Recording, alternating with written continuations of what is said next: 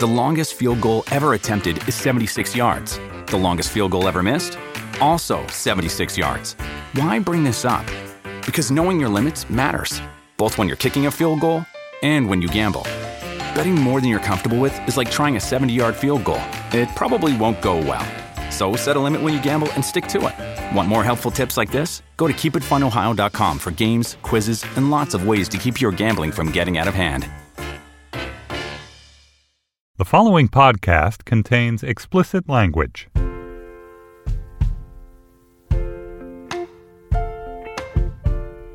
Hello all, and welcome to our pre-Oscars edition of Represent. I'm Aisha Harris, and as we prepare for what could be one of the most politically charged Oscar ceremonies in recent years, we're mixing a bit of the old with a bit of new. First, Slate's science intern Alex Barish will join me to discuss what makes A Fantastic Woman, nominated for Best Foreign Language Film, such a groundbreaking movie for trans representation. And later, we'll revisit two conversations we had with two first-time directors who are up for big awards this Sunday. Yance Ford, whose Strong Island is nominated for Best Documentary, and Greta Gerwig, whose Lady Bird is nominated for 5 awards, including Best Picture, Best Director, and Original Screenplay. Now, let's kick things off with a movie we have yet to discuss on Represent, and I'm really excited to do so. It's called A Fantastic Woman. A Chilean drama directed by Sebastian Lello and written by Lello and Gonzalo Maza, it tells the story of Marina Vidal, played by Daniela Vega, a transgender woman whose partner, Orlando, dies suddenly on the same night they've just celebrated her birthday.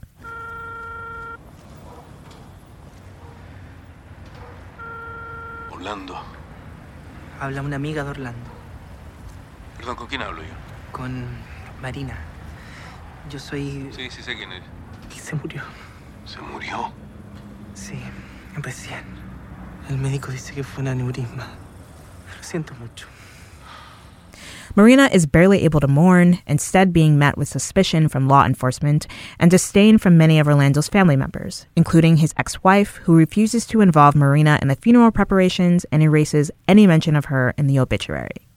Yet, even though Marina's experience of prejudice and humiliation is a very real and familiar one to those in the trans community, A Fantastic Woman is a welcome outlier among previous Oscar-nominated films featuring trans characters, as Slate intern Alex Barish wrote earlier this month.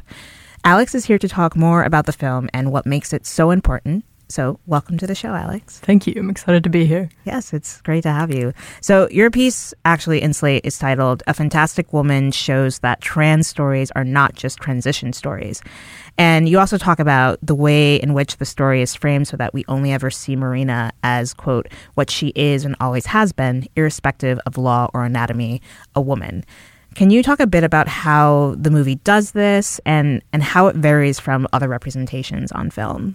Yeah, absolutely. I opened my piece with this, but I think one of the important things is that at the very outset, we see Marina as a woman. We're not like charting her journey from discovering her identity to presenting as a woman. It's just at the very outset, this is who she is. And because she's shown first and consistently in that way, when someone shows up and challenges her identity, that immediately registers to the audience as wrong. You know, it's not concerned with convincing the audience of the character's legitimacy or asking them to evaluate how convincing the actor's transformation is. It's just looking at the reality of her life. Yeah. And that differs from something like The Danish Girl, obviously, in the way that that's a cis man playing a trans woman.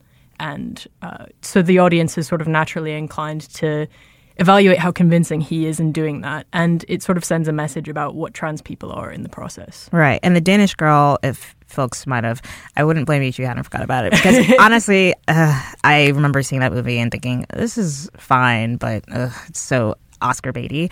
But that movie stars Eddie Redmayne. He was actually playing a real life character in like the earlier part of the 20th century, Lily Elber, who is considered one of the first people on record to undergo or attempt to undergo gender reassignment surgery.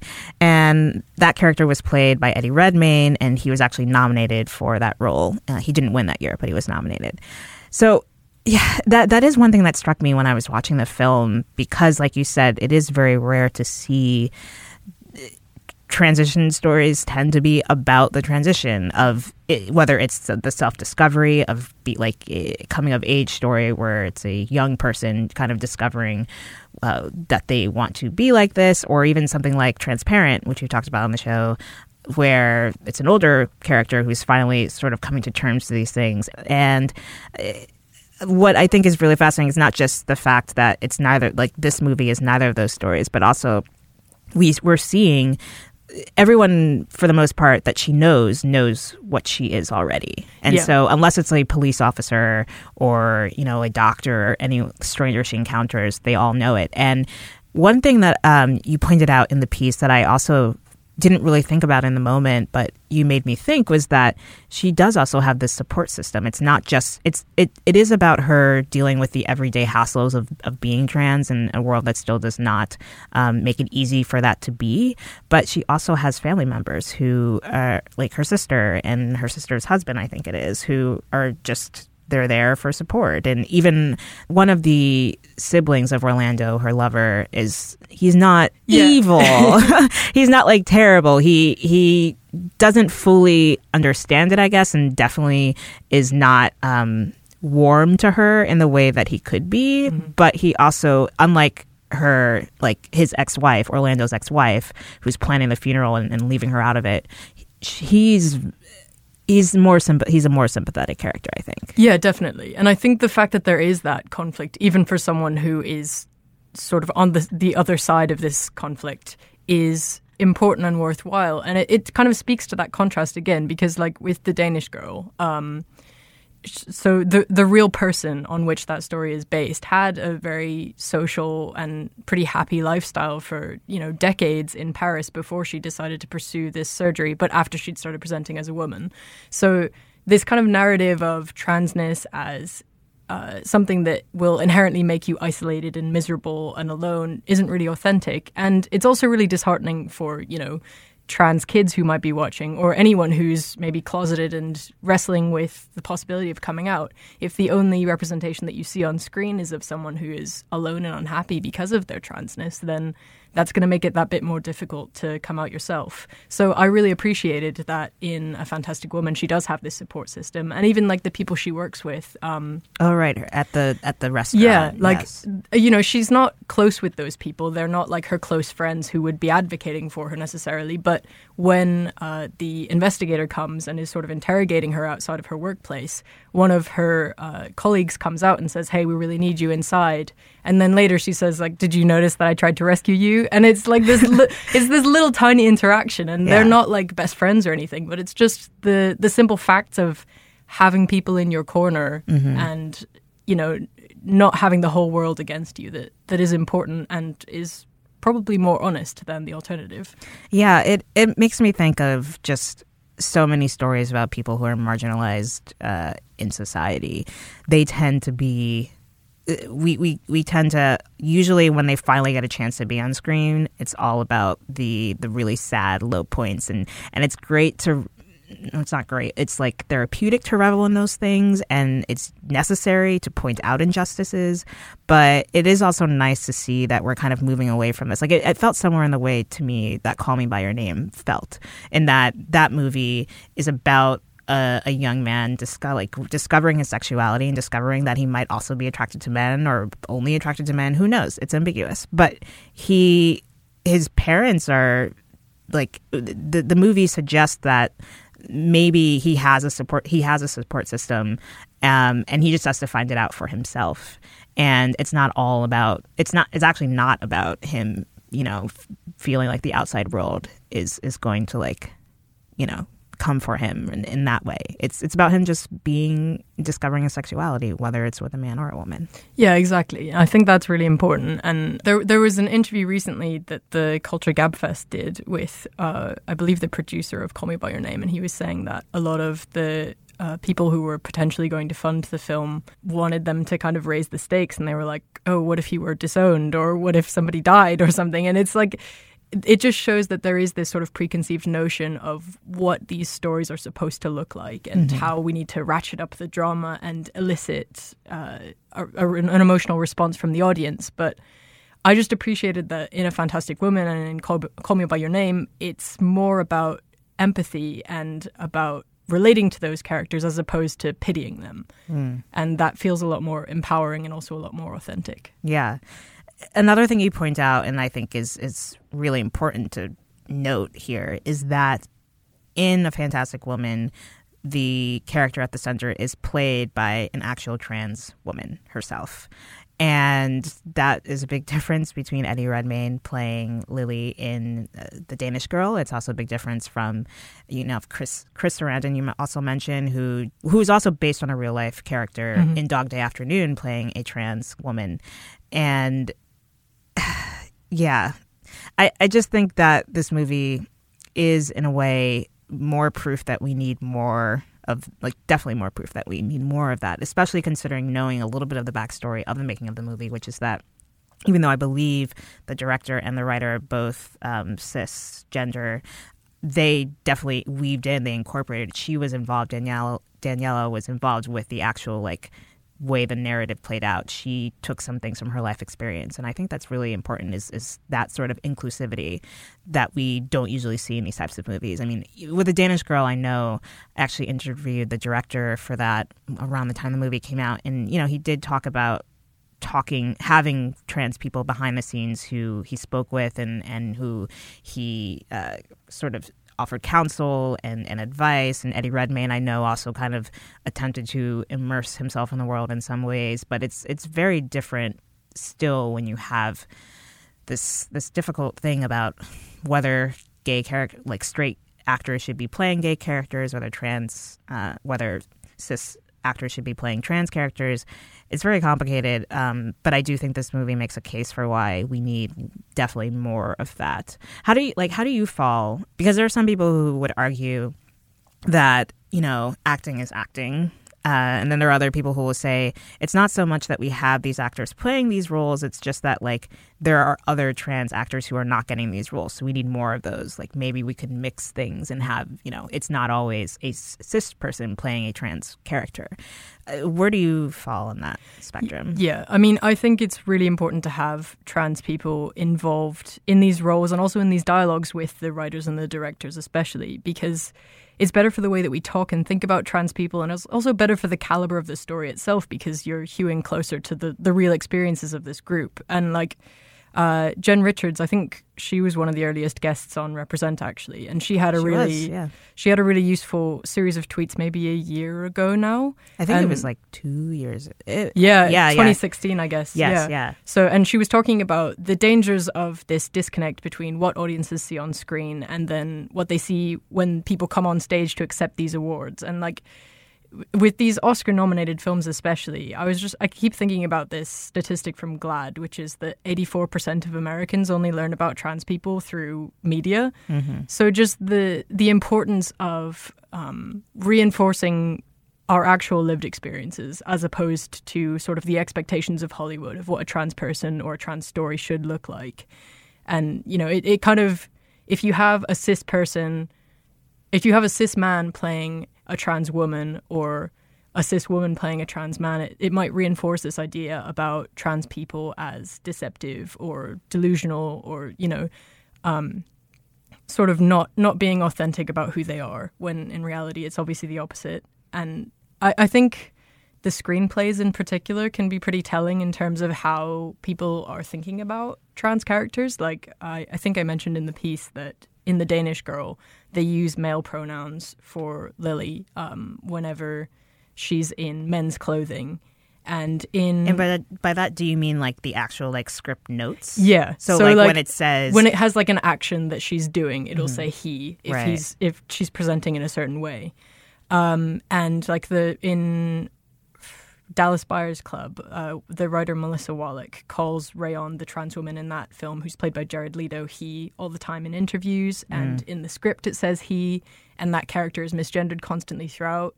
So just the sense that people aren't really buying into the identities of these characters in the way that they should be, and the way that has a ripple effect. If you as a creator don't believe in this character's identity and sort of present them in that way to your audience, then the message they're going to take home from that is that trans people aren't really the gender that they say they are, and that can be damaging. Right. And that it's something that you can easily just sort of coach yourself and practice into being.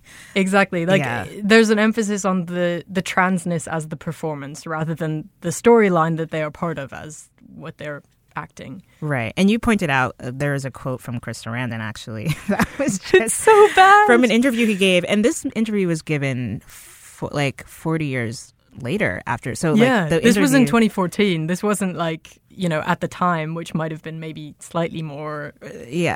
But he says, and this was in the LA Times. I guess it was around the 40th anniversary. Yeah, it was of the like a movie. retrospective. And as you mentioned, he talked about how he had a gay friend and asked him, his word, not mine, if he knew any trannies, or if he you're clued into the tranny world or something. And then he invited a few trans people over and they ate spaghetti and then he asked them questions. And then that's how he prepared for the role. And his questions weren't even, what is your experience like as a trans person? It's when was the first time you wore drag? Which is just sort of reinforcing the idea that trans people are just, dressing up in different clothes, and isn't that exciting? Yeah. So yeah, he clearly didn't know that much about the community. And another bit of that interview that I found quite funny afterwards was the interviewer asked him if any trans people had ever come up to him to talk to him about the role of Leon or thanked him for it or anything. And first of all, the trans woman's name is Lana, but that is sort of encapsulating the issue. And he's funnily enough, nobody has come up to me, maybe because it was so taboo. And it's I'm not sure that's why they didn't want to talk to you about this. Yeah. But wow. I think we've come a long way in some ways. Just the fact that this movie exists. Yeah. And I also think of Tangerine, which I hoped Tangerine came out of a few years ago, directed by Sean Baker, who this year also got fairly snubbed from the Florida Project, which was one of my favorite movies of last year. But Tangerine I thought was really great because you have trans actors playing these roles. It wasn't about their transition. It's just a day in the life of their their exploits and their interactions and their relationships. And it was nice to see that. And I feel like those movies have quite a bit in common in that sense anyway, in terms of the way they very much make these characters feel human. Yeah, exactly. It's empowering them and privileging their own voices and experiences in a way that something like The Danish Girl or Dog Day Afternoon doesn't, because of those kind of preconceived notions of what those experiences should look like. Yeah. And before we go, can you recommend any other films besides, we've already mentioned Tangerine and, of course, A Fantastic Woman, but are there any other examples of this type of film where it's not about the transition, it's about just the characters? Yeah, so I saw this relatively recently at Raindance in London, but I think it's slowly working its way into wider release. There's a film, Apricot Groves, which is also a foreign film, in which a trans guy, Aram, goes back to Armenia after living in America for several years to ask for his girlfriend's hand in marriage. And it really focuses on his emotional journey and his relationship with her and with his own family and with sort of the traditions of his country in a way that's really interesting and it doesn't examine him in a voyeuristic way, the way that a lot of other films have fallen into that trap. So I think that's a really good one. And there is one film that has actually done the transition narrative quite well, I think, which is a little bit older now, but it's called Romeos. It's a German film, and it's about a trans guy who moves to a new city and falls for a cisgender gay guy there, and then has to sort of navigate that burgeoning relationship as well as his own transition and all of the administrative issues that come with existing in the world as a trans person. So it's not the pinnacle of artistry, but it's really true to the trans experience and the sort of subculture. He vlogs to track the way his voice changes, which is a very specific sort of in-joke with the trans male community. And honestly, it's so real at times that it's kind of like a 2-hour anxiety attack for someone who is actually trans. And it's oh, this is too real. But it doesn't stray too much into the melodrama, and it's kind of a big deal because trans guys are almost invisible, and a gay trans guy is unheard of. So it filled a very specific niche that I don't think any other film has inhabited before or since, and I appreciated that. So it's worth checking out. Awesome. So we'll include links to more information on both those films. And A Fantastic Woman is nominated for Best Foreign Language Film. It seems, I think most predictors have it as a front runner, and it'll be a huge deal if that does win, because we haven't seen a movie like that nominated for an Oscar yet. So it would be great to see that, and hopefully they win. And are you rooting? Are you rooting for? I don't want to assume you're rooting for that, but I am. Yeah. Awesome. Well, thank you so much, Alex. It's great having you on. Yeah, thank you.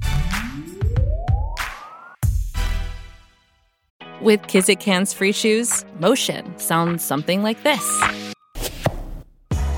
Kizik helps you experience the magic of motion. With over 200 patents and easy-on, easy-off technology, you'll never have to touch your shoes again. There are hundreds of styles and colors, plus a squish like nothing you've ever felt. For a limited time, get a free pair of socks with your first order at kizik.com/socks. Up next, we revisit Strong Island, which was one of the most moving films I saw last year. Yance Ford, who spent years as a documentary programmer for PBS, was finally able to create and release his own very personal film about the murder of his brother, William, and the family's decades-long search for justice. In 1992, William was shot and killed by a white man who worked at an auto shop during a dispute over his car repairs. William was unarmed, but a grand jury in heavily segregated Long Island, New York, declined to indict his killer. In this excerpt from the conversation I had with Yance last fall, we discussed how the film's point of view shifted throughout the creative process.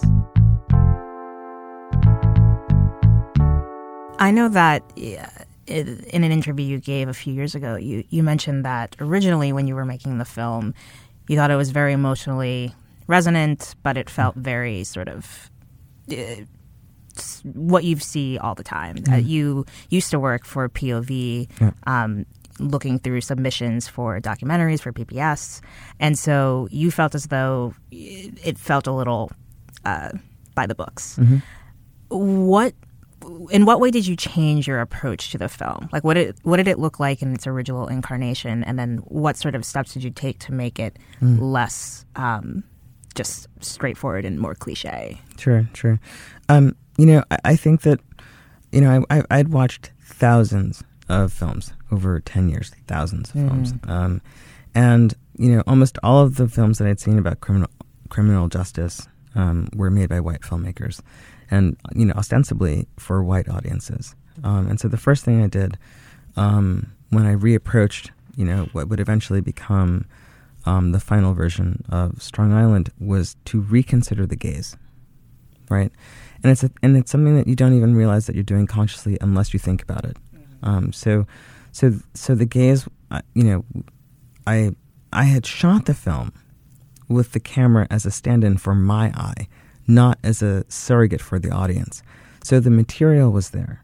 It was the way in which we handled the material that had to change. It was the assumption of the audience that had to change, right? So we retuned the film so that it would work on two frequencies. The frequency of people for whom this experience was not new, and for whom the film would serve as an affirmation of their experience, and the frequency for people who have a difficult time believing that this kind of thing happens, and have a difficult time believing that injustice is often a result of the way that race influences our criminal justice system. I also needed to reconsider the organizing concept of the film. Because I had unwittingly sort of made a sad black woman film, right? And I don't, and I sort of woke up and I realized that because I had not allowed space for my own anger in as a character in the film, that I had essentially avoided my mother's anger. And when I realized that, I was also able to sort of go back to that moment when she talks about testifying in front of the grand jury, and she says that she started to cry. I became very angry with myself because at one point I began to cry. And I hated that moment because I felt that, you know, they were going to say, here is another Black woman who didn't do her job with her child, and now she wants us to make somebody pay. That's how I felt. I sort of remember sitting there saying to myself, Yancy, she's talking directly to you. She's telling you that she hated crying, right? Mm-hmm. So you need to listen to that, right? Your mother is telling you how she wants to be portrayed. And that is almost something that we never get from Black characters in films, sort of historically, not with this sort of recent quote-unquote wave of films. There's much, the characters are much more fully realized, much more agency and control over the way that they are represented. And it was my responsibility to go back and represent my mother in the way in which she would have represented herself, and to allow the film to be not just a sad story, but also an angry story, and a story that we say at the beginning. If you are uncomfortable with me asking these questions, you might as well get up and go, right? So it's the kind of film that's not easy to sit through, but the course of the last 25 years haven't been easy to live with, mm-hmm. right? And so the film needed to reflect that, and that's how sort of the reboot of the film happened, and it's much more. Well, you said it really affected you, so I'm sort of curious to know how it felt. Yeah, I mean, it's that when you say it like that, that makes a lot of sense to me because I always keep going back to the Michael Brown's mother when she, after the jury came back. Mm-hmm. And there was that clip of her just like so angry. Mm-hmm. And I remember that being so powerful because we're so used to these Black families having to be very like mm-hmm. composed and reserved and just be dignified in their mourning. And seeing her like get so angry felt like very visceral and very like it felt like we had made, I hate to say progress in this sort of portrayal of families because like obviously we don't want this to keep happening, but like it felt very like a release and like it was okay for her to like let that out. Absolutely. And I see that also in the film, and I also thought it was really interesting for you to even, were you always going to be yourself in the movie? When I first started, I think I was fooling myself. I had created this grand illusion that I was never going to be on screen. Yeah. And that if I was going to be on screen, that I would always be playing my brother. Because there are some elements of performance. One of the final shots. Yeah, one of the final shots. That's actually, spoiler. That's actually me on the ground. I had a feeling. I was like, I wonder if that's him. Yeah, that's me. And so I did the director's trick and sort of saying, okay, well, let's shoot this, but we're only going to use the audio, right? Mm-hmm. But it was really obvious after a certain point, even though it took me, a long time to admit it, that these interviews needed to be in the film in a much greater way than they had been. You can find the rest of that conversation in episode 62, and you can watch Strong Island on Netflix now. Another one of my favorite movies from last year was Lady Bird, which stars Saoirse Ronan as a precocious Sacramento teen who's desperate to escape her hometown and move to the East Coast for college. There are a ton of meaningful, fleshed-out relationships to be found here, but the most affecting is the one Lady Bird shares with her mother, played by Laurie Metcalf. In this conversation I had with Greta back in November, we talk about the intense dynamic between the characters and portraying the lives of people who don't often take center stage on screen. I'm really interested in how people live everyday lives and the art that is in those lives, even if they are not quote unquote artists, mm-hmm. and particularly middle class lives and just people with jobs and careers that are don't tend to get movies about them, like nurses or just people. And I remember reading something by Mike Leigh, the British filmmaker, who he has a particular way that he works with his actors, where he does these extensive rehearsal process, like improv rehearsals, and he has an idea of who the characters are, and he has the actors improv with each other, and it takes months, and then he goes away and writes a script from the improv, and then they come back together, and then he has the script that he gives them, but it's all born out of these characters that he's created. And one of the requirements, I talked to an actor who worked with him, and she said, I was meant to bring in 3 different characters, either of people I knew or things that I had made up, and the only requirement was that they not have any job in the arts. And when you look at his movies, they don't. And I think he's had a kind of rigorous commitment to that. I mean, that's not totally true. As I'm saying that, I'm thinking of there's Topsy Turvy and there's Mr. Turner, which are both about artists. Right, yeah. But when you think of like, Happy Go Lucky or Vera Drake or Another Year or Naked, it's a variety of different kinds of people, but they have different jobs. And different jobs are interesting. I totally... Especially with the character, Laurie Metcalf's character as the mother, Marion, we do get a glimpse.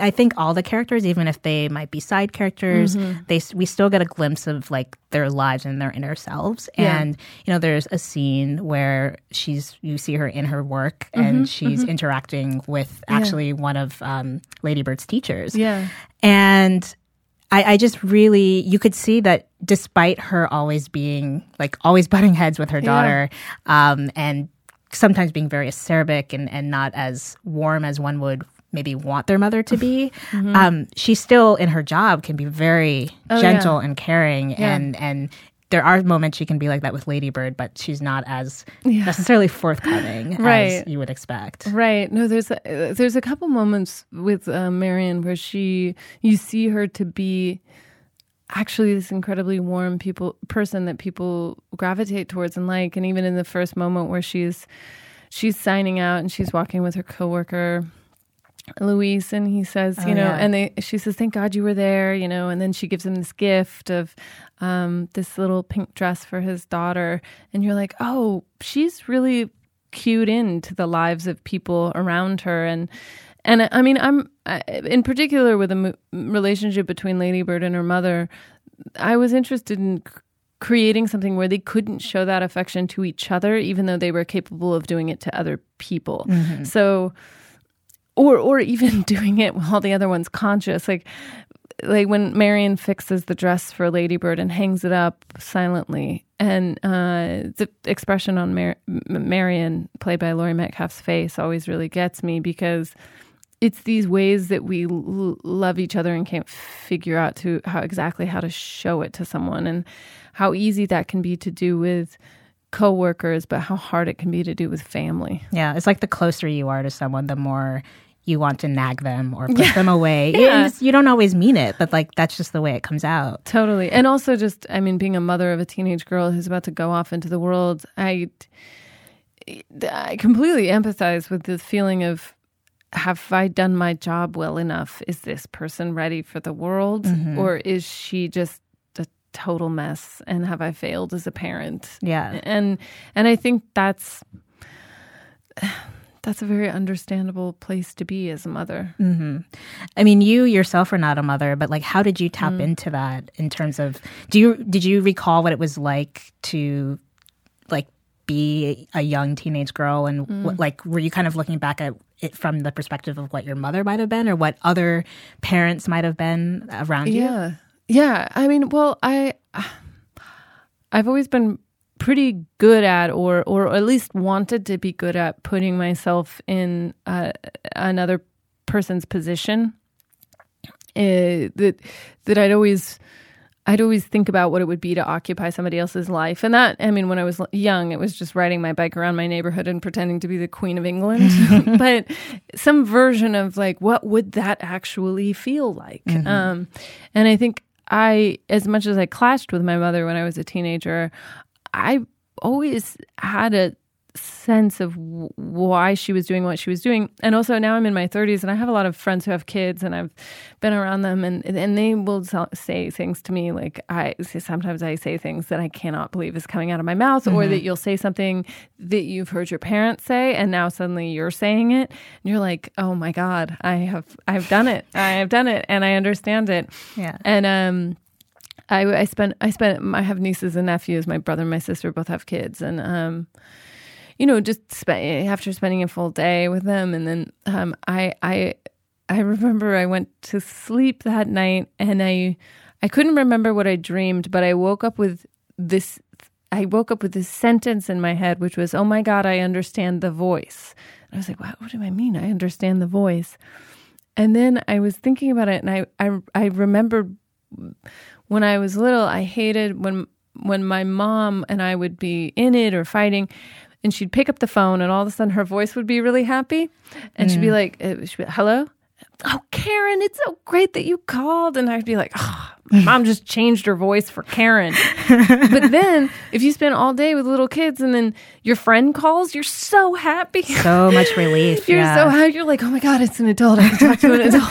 And I was like, oh, I get the voice. Oh, the voice is totally understandable. Yeah. And like thinking about, being with little kids and what that meant all day and just looking for any release. And so I don't know. It was a combination of seeing that in my friends, experiencing it myself, and then I always sort of had an instinct to try to understand it, even if it was just selfishly for acting. Yeah.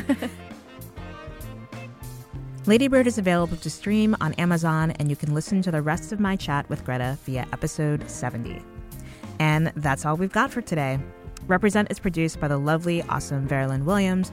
Our excellent social media assistant is Marissa Martinelli, and our intro-outro music is performed by the sweet San Francisco funk soul band Midtown Social. And on Monday, look out for our recap episode of Sunday's Oscars. We'll be talking about everything from the politics to the winners and the I'm just happy to be there folks. And so that way, if you missed it, and to some extent I don't blame you because the Oscars are so friggin' long, you will know everything that you missed. And so, until then.